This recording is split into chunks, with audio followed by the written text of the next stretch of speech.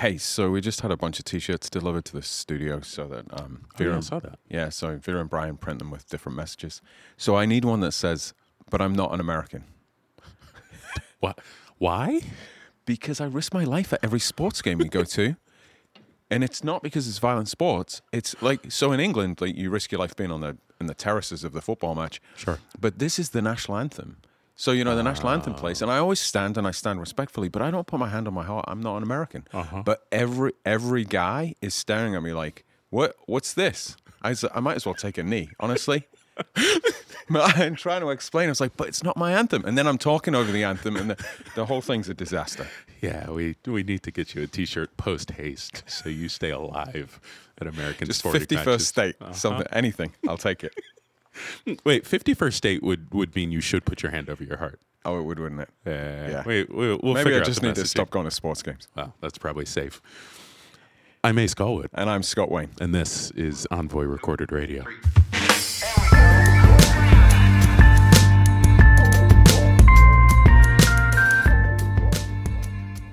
Hey, so we're home again, which is weird. This is the second week we've recorded from home. Oh, actually here. Yeah, here in the studio. Yeah, and the heat's not working again. People keep like genuinely asking, because we talked about it. They're like, "Oh my gosh, are you like, how's the heat? What's going on? Where are you working if there's no heat?" And I have to explain that, you know, we have multiple places where we can do work. Yeah. It's acceptable. Our approach to offices is we've got probably 5 locations across the city. Just redundancies. That we have different things. There's heat in one of them. But it is driving people a little crazy that they don't know where our new studio is. Are we ever going to tell people? No. Yeah. No, we're not. Yeah. We're not. Undisclosed studios. Some might be able to come visit us. TBD. All right. Who's the sponsor of the week? Sponsor of the week is Netflix, specifically Netflix show Sex Education. Have you seen it? I've seen bits of it. Have you really? It's set in the UK, right? It's with her. Yeah. It's a brilliant actress. I forgot her name. Gillian Anderson. I don't think that's it, but It is. yeah, sure. Gillian Anderson. Maybe X-Files. Anderson. Yeah. Oh, I thought you said Addison. I was like, that's No. Gillian Addison is not a person. Yeah. So it is. I will say, maybe I think the best written show on TV right now, like hands down, above and beyond any show that has been written. It's this exploration of teenage kids kind of coming of age, I suppose, 3 seasons long, I want to say, but it is just brilliantly done with exploration of like hot button topics, basically the type of things we cover in the zeitgeist, and the character development, and like it's funny, but it's heart-wrenching, and I won't say I properly cried in the last episode or two, but I might have teared up on more than one occasion. Like it goes there, but it's not heavy for the sake of being heavy. It's just real, and I think it's a brilliantly written show. So there's my sponsor of the week. You're giving me a look right now, and I'm committed to it. Carry on. Say what you got to say. This is a word to your groupies. Like, we know you have a fan base that just adores you. He doesn't make this stuff up. Like, he's genuinely at home crying at Netflix. Like, that's a real thing. So don't think he's doing this just to feed you. This is who he is. Yeah. I'm leaving it there. Let's move us on. Do you watch the Grammys? I did watch the Grammys this Really? year. Yeah, I did. I thought it was great. Okay. Yeah. So did you see the Tracy Chapman performance? I did. Of Fast Car? I did. I was fascinated to hear what you thought about it. Yeah, so I watched it after the fact, but I think the whole phenomenon is incredible. So Luke Combs covered Fast Car. I think it was last year. It's been out for a little bit, and it was just a cover, and it like picked up some steam. Like a lot of people started listening to it, and so his label started promoting it, particularly through the country channels, which is where he spends his time, as one would expect as a country artist. And a couple things have happened as a result. So on the Grammys, Tracy Chapman and Luke Combs came together and did a duet, and there was a lot of just conversation about the harmony, and like it was a whole thing. But it brings up like I think 3 or 4 kind of interwoven topics. The first of which is Tracy Chapman's at the top of the Billboard charts. The original. For the first time since 2000. So people are going back and listening to Fast Car. Secondly, which I thought was, I don't know if this is intentional or not. I've heard commentary kind of around it, but Luke Combs didn't change the lyrics of the cover. And so like one could modify some things to make it kind of more attuned to their experience, but didn't modify the lyrics. So Tracy Chapman got a writing credit on his cover. So as it is making the rounds, like she's getting royalties and recognition and her name is attached to it. And I think that is freaking phenomenal, intentional or otherwise. Like, which brings me to the third thing. There's this conversation in one camp. It's, this brings up some very real conversation around country music and inclusion and exclusion. Exclusion probably being underscored for country music. Are black women, are black people outside of, Darius Rucker, are black people allowed to be in country? Shout out to Hootie though. So, like, there's that side of the conversation. Has country been an inclusive genre? And one could argue perhaps not, despite black music and black artists very much informing a lot of what has come through the country genre. On the other hand, does it matter is the wrong question, but is the output of someone covering a black woman and that black woman being recatapulted into the limelight, is that a bad thing? Or is the outcome here really important and can both be held true and at the same time? And I think that's what we're wrestling. Like, is country bad, but also is Tracy Chapman at the top of the country charts good? And I think bad and good distills probably too simplistically, but I mean, your whole journey of your conversation there just constantly reiterates what a lousy human being I am. We haven't talked about this at all. No, we haven't. So a few weeks ago, I'm on a plane. I got upgraded, so I'm drinking free booze in first class of this plane. Of okay, course just you are. set the context. There we go. And the Luke Combs cover is playing, and I think I was with V. I turned around to V and said, "This is ridiculous. Like, this is so disrespectful that we're taking an urban hymn of Tracy Chapman's and country." Didn't know anything about it. Just, as always, completely oblivious, but very judgy, right? Yeah. Not withholding my judgment. So then, of course, I watched the Grammys because the first city I lived in was Los Angeles, and this season, all you do is the Golden Globes, Grammys, and award the season. Oscars. Yeah, it is award season, so everybody's watching everything. I'm still the person who sits at the end of the movie, and everybody leaves the cinema and watches all the credits. You can really? Yeah. Just to see who you know. Nobody leaves the cinema at the end. Like, how you could take sort of security footage of a cinema, and I'd be able to tell you which cinema was in Los Angeles because nobody leaves when the credits are playing. Everybody's looking at who did what. Anyway, so once that was my sort of burning experience in the United States. So you're always aware of award season. You keep your eye on it. So then this happened, and when I saw it, I was like, "Oh, this is gonna be terrible. This is gonna be really terrible." And it was actually kind of beautiful, and the deference that was shown, and then disclaimer: I hadn't realized that Luke Combs is on Columbia's country label, which is part of Sony Music Entertainment, who are close clients of ours. So, of course, we know people kind of in the family. We were chatting last week, and like, "Oh, he's incredible. He's just the nicest guy in the world, has the best reputation." So, yeah, on all fronts, I was judging everybody. It looks like this has gone well. But credit to both of them. There was some huge risks involved in doing this. Then the other bit is just absolute awe for Tracy Chapman, who self-selected out of this life. It was her first fast car performance in 15 years. It was incredible. Yeah. And then performed, I don't know if you noticed, but didn't have the ear monitor, didn't have any of the kit, just did her thing. Delivered it. Played her song. And then a last word, where I'm now going to just shallow everything, is for There we go. for women who are a little older that worry about their not relevant to a male audience, the number of young men who said, "God, Tracy Chapman was hot in that thing. She was just steaming." There we go. Really, Just take it down to a baser level. No, I wasn't taking it down to a base level though. But there was a she smile from Tracy Chapman that was beautiful. Magic. Yeah. Agreed. Yeah. Agreed.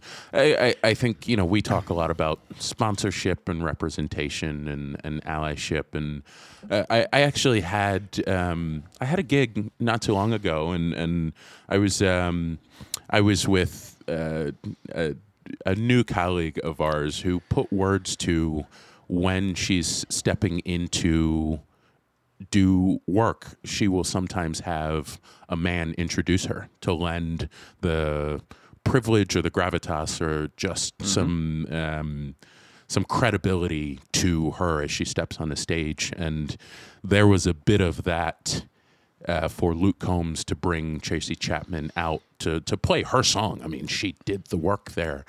I thought that was powerful, and it shows how we might think differently about supporting audiences and supporting the out groups that we talk about often, and saying, hey, I have the stage, I'm at the table, here's a seat next to me, do your thing.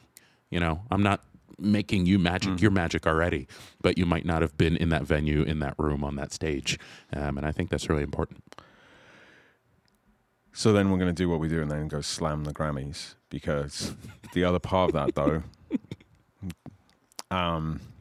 Jay-Z made a real point. Okay. So look, when we're talking about representation in the award ceremonies, we're in award season. Look, the Golden Globes fucks it up every year because it is, you know, the background of the Golden Globes. So I don't watch any of them. It's the foreign journalists. Okay.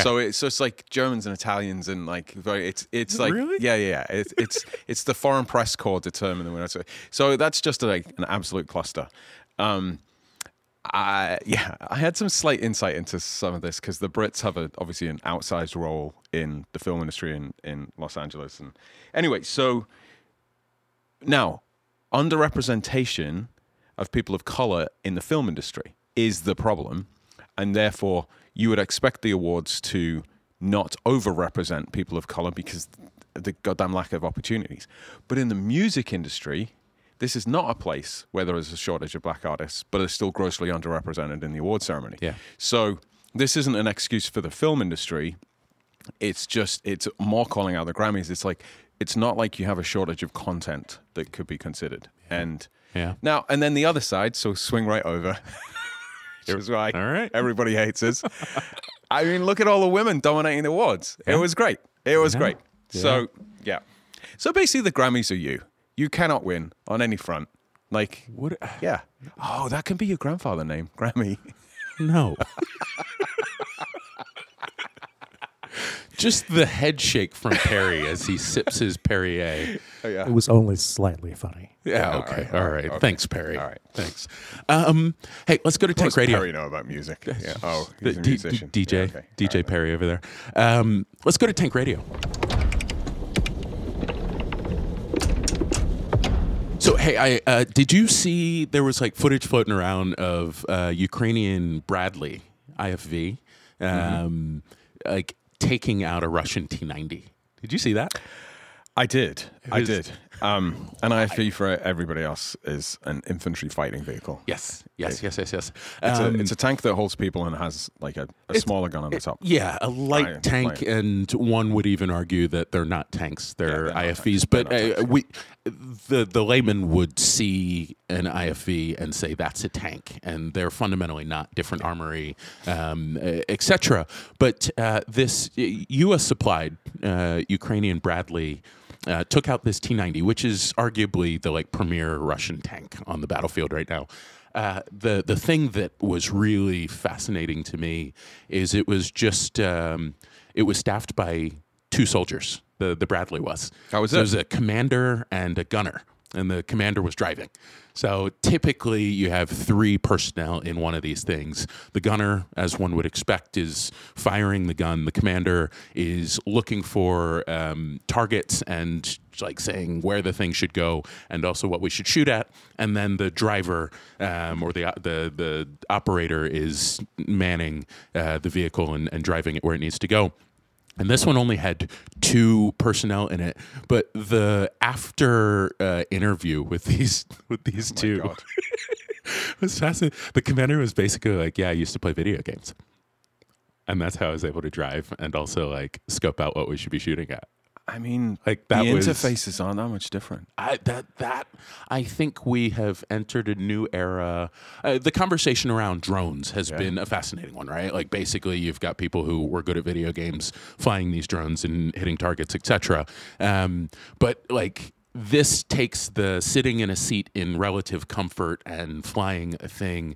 This brings it forward a bit to say, hey, on the battlefield, like perhaps the skills that one learned by having a joystick in hand or playing a video game is now coming like fully into But like literally effect. the absolute skill. I mean, there's fleets of drones. They are FPV drones, so first-person video drones. Yep. And you're on a screen. Increasingly digital imagery, because night vision is essentially digital replication. Yep. It is people playing video games, which is terrifying in many respects. Can I just say though, on that whole like, so these are the things I dream about sometimes, which is like we end up in like 2024 risks being a year of conflict. We end up in conflict. We all end up getting drafted. I'm like the old guy who like isn't an officer or anything, and I end up in your bloody unit, and it's you and me stuck in an outgunned infantry vehicle, and I'm like, we need to get out of here because that's a state-of-the-art enemy tank. And you're like, no, we're gonna do it. And I'm like, oh fuck it, we'll just gun at it then. Like that's probably the scenario inside that tank. Here's the problem: is I'm shit at video I'm like the games. We're equivalent so of the screwed. school teacher that's been called up. You got nothing to lose. You're just like, oh, but it's such a great story. I want And you to you're think in about this charge. differently. As Oh, a I'm gonna school have teacher. nightmares about this. Maybe you're just Miss Frizzle, and we're in the magic school bus. You should just like approach it that way. Is that says Grammy? No, I want to stay with Grammy's drones. sticking when you're in those grumpy moods. Grammy. So Grammy's here. All right, fair Yeah. enough. Hey, I want to stay with drones for a second. So, we're trying to figure out if we're passing an aid package, and that's all tied up with the Americans. We, not you, Yep, just not me. That's all tied up with border security, etc. So that's getting messy, and Ukraine is increasingly having to figure out how it funds a longer war than they expected. Commander of the armed forces just got let go. That's a whole other thing that I don't know that I'm qualified to talk about. But Ukraine is trying to figure out now how to do more manufacturing at home. If there's an industry by which they can produce more low-cost drones in order to wage war. And I think the economics of war are fascinating. And if the West isn't funding Ukraine in the way that it used to, how does it jumpstart industry, partly from an economic standpoint, but partly from just a practical, we need more things to deploy. And that, for me, is a fascinating just thing to watch play out right now. So they've just done a deal with Baykar, the Turkish drone manufacturer. I think this is the one you're talking about. They're going to build a factory in Ukraine. Yeah. And this is them hedging aggressively on how that US aid may not come. And look, US aid overwhelms all other countries' aid. So, the UK and Germany would be second runners to that. But if you add that together, and the Canadian and the French and the Italian and all that, it still doesn't match. The risk to Ukraine if it doesn't get US aid is that it's in a absolute fight to survival. And they're increasingly short of soldiers, and Zelensky has just rotated out the head of the armed forces very controversially. Drones, you go with what you've got. And so you start developing a drone industry. I still find it wild that we're using the language of Star Wars. I know this is silly, but like first-person video drones and armies of drones, and we've very much entered that space of, for decades, people were talking about asymmetric warfare, and we sort of experienced that in Iraq and Afghanistan. But this really is, and if you start to look at the psychological warfare, ignore sort of Russia to the US. But on that note, Taylor Carlson, you dickhead. But if you sort of ignore that, Tucker Carlson, it's not even I got his name wrong. I'm forgetting who he is already. Good. It's that important. But if you look at sort of the Russian role in what's going on in the Middle East with Iran, and we don't have deep insight into this, but people have deep insight into this. That asymmetric engagement. It's fascinating to watch. It's going to lead More you on and that. me into a lightly armed fighting vehicle where you go running at stuff because it makes for good stories. There we go. Grammy at the wheel. Hey, so DJ Perry's going to find a new sting for our, what I'm calling very appropriately, our separate segment.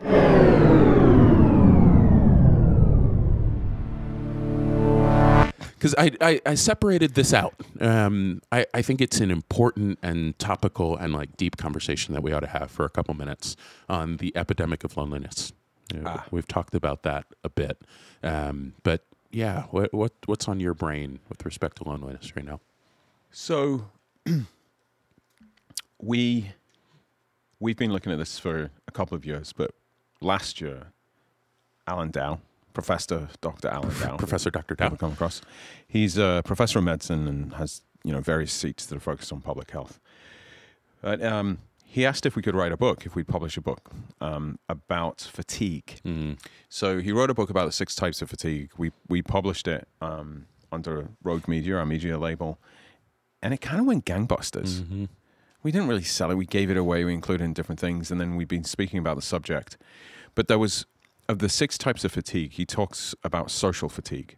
Social fatigue is both being overwhelmed by interactions with people, but also the epidemic of loneliness, which has been identified by the US Surgeon General as being critical. In the UK, a few years ago, they introduced a Minister of Loneliness to address. Mm-hmm. Yeah, it's everything from the sort of obvious relationship to suicide rates, but also has direct causal effects around heart disease and the costs to medical systems, healthcare systems through the roof.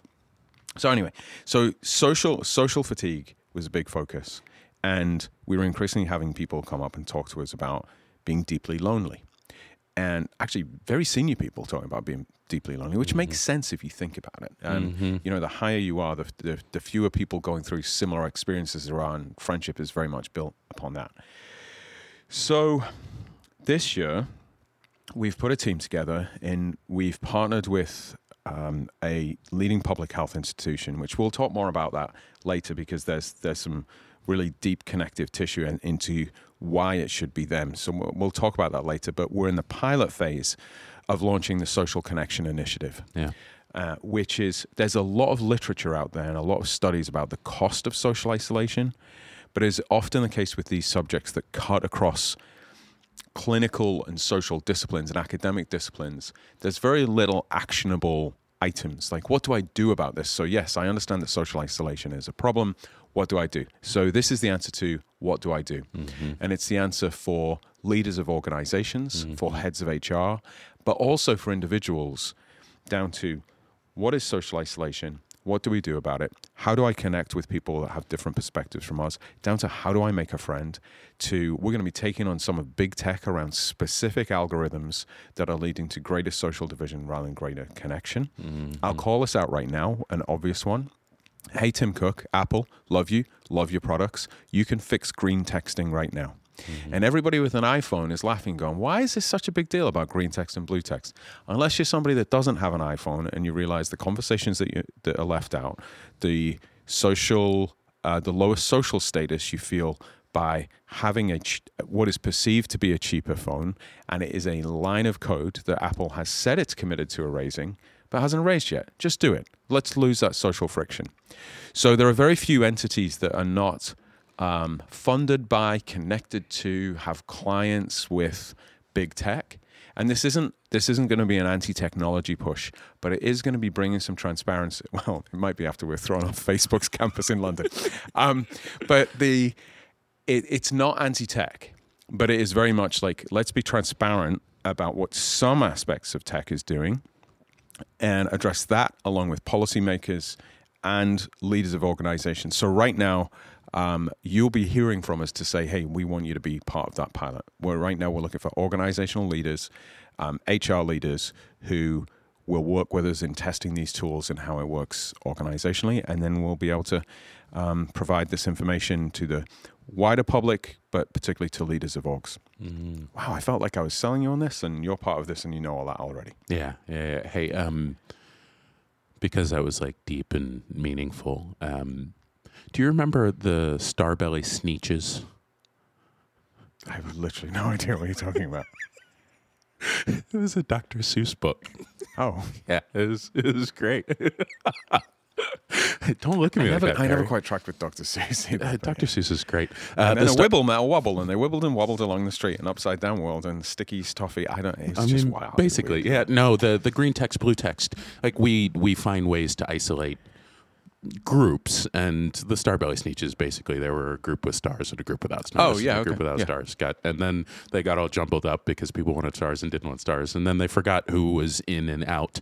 And I think really part of what we're talking about are some of the tangible tools as individuals to connect better. Part of it is an awareness of who might be isolated and that it doesn't look the same way. I can't look at someone and tell if they're lonely or not. And just because someone's off on their own doesn't mean they're lonely. They might just be doing their own thing for a second. But we can be really intentional about breaking down some of the barriers that might ostracize, alienate, or other groups, and that is a way to start inviting people in and not be lonely. Particularly, I think one of the things we don't talk often about is like an aging population and empty nesters and like people. I had my mom over for dinner last night, and she was really chatty. And I realized it's because she lives on her own and her kids are all scattered. Yeah. And like, it was just the time that she got to share her life with somebody. And I think about that often. And she happened to just move to town. And I like part of my role, not as her kid necessarily, just as somebody who knows somebody who's off on their own and needs connection. Part of my role is to make time and space in a messy life to connect. And so this is sitting like most acutely this morning as I'm just reflecting on like I should spend more time with mom because she's isolated, maybe lonely. You don't know until it's too late, and part of the job is to do something preemptively, proactively. So I'm loving this work that we're getting to wade through, and I want more people involved. Hey, and look, if your mom wants like a more interesting, fun dinner, she can come to my house for dinner. She doesn't have to, just because you're her son. I mean, she's got choices. She's got options. Yeah, well, we'll leave that. We'll leave my mom out of this. Tools for tools. Okay, so you and I actually separately, because we've been traveling in different directions, have been working with large organizations trying to change. One might call it change management, whatever. I don't really care what the term is, but what I often get hit with or asked is, how do I start to affect new things in our organization? And I've been using this framework, the physics of new initiatives. God, I hope you get the physics right for this, because we have a lot of scientists listen to this. Well, so I'll caveat this with I failed physics the first time, so I cannot be held responsible for anything stupid I say here. But no, it's a really easy one. Momentum, the equation for momentum, P equals mv. Momentum equals mass times velocity. What I see often, people are like, how do I get more folks involved in my initiative? And one would argue that's the mass piece. Like, how do I build mass? And what I posit is that velocity is probably more important. If you get one person excited about your new initiative to say, hey, what are you doing over there? I'm working side of desk, and you might carve out an hour to help me on that. And then a third person pops up and says, yo, what are y'all working on? Like, there aren't a lot of people involved, but that's interesting. Organically, it starts to build mass just because you went and knocked out a milestone quickly, and you went and got a quick win, and you went and showed some progress, and you went and did the thing very quickly. So velocity is where I encourage groups to spend their focus, because the funding is a function of moving quickly and getting wins. The funding pops up, and hey, you should devote more time to that because you're winning. That starts to be allocated by managers or C-suite executives, and so as one is trying to build momentum around a thing, mass is important, but that will come as a function of moving quickly. So focus on velocity is what I've been seeing most effective, and probably aligned with what you talk about, incrementalism, etc. I mean, it's not as a joke. Will you create a postcard with this? Absolutely. Because this is what I fight with clients over. Yeah. Like, if you get into, because as you witness, there is occasionally some rough and tumble between us and clients, Sure. beloved clients. Yeah. And often the discussion is, hey, you need to slow down because people need to be with this. And I've never been able to find the words but if we slow down, we lose the people who are already on board, because they need to be, the currency is momentum, the belief that this thing is actually happening. And it's worth some disgruntlement of people who are slower on that diffusion of innovation curve as they're jumping on. It's worth it not to lose the people at the front of the change movement. But what they need to be fed is they need to see and feel momentum. Yeah. And slowing down, by definition, loses that momentum. If we need momentum and we can't get mass, we have to over-index on velocity. Yes. Is a good way to say that. Good. Yeah. So your physics is better than mine. So yesterday, I was in a I was in a secure Navy location packed full of research scientists who were working on sort of next generation, very important things for surface warships. And I was introducing the concept of signal to noise ratio and was about to explain it. And they went, "Yeah, we got this. Make your point." And I was like, "Oh, yeah. Okay. How are you PhDs doing? You're all good? You're all great? All right, super then. Moving on."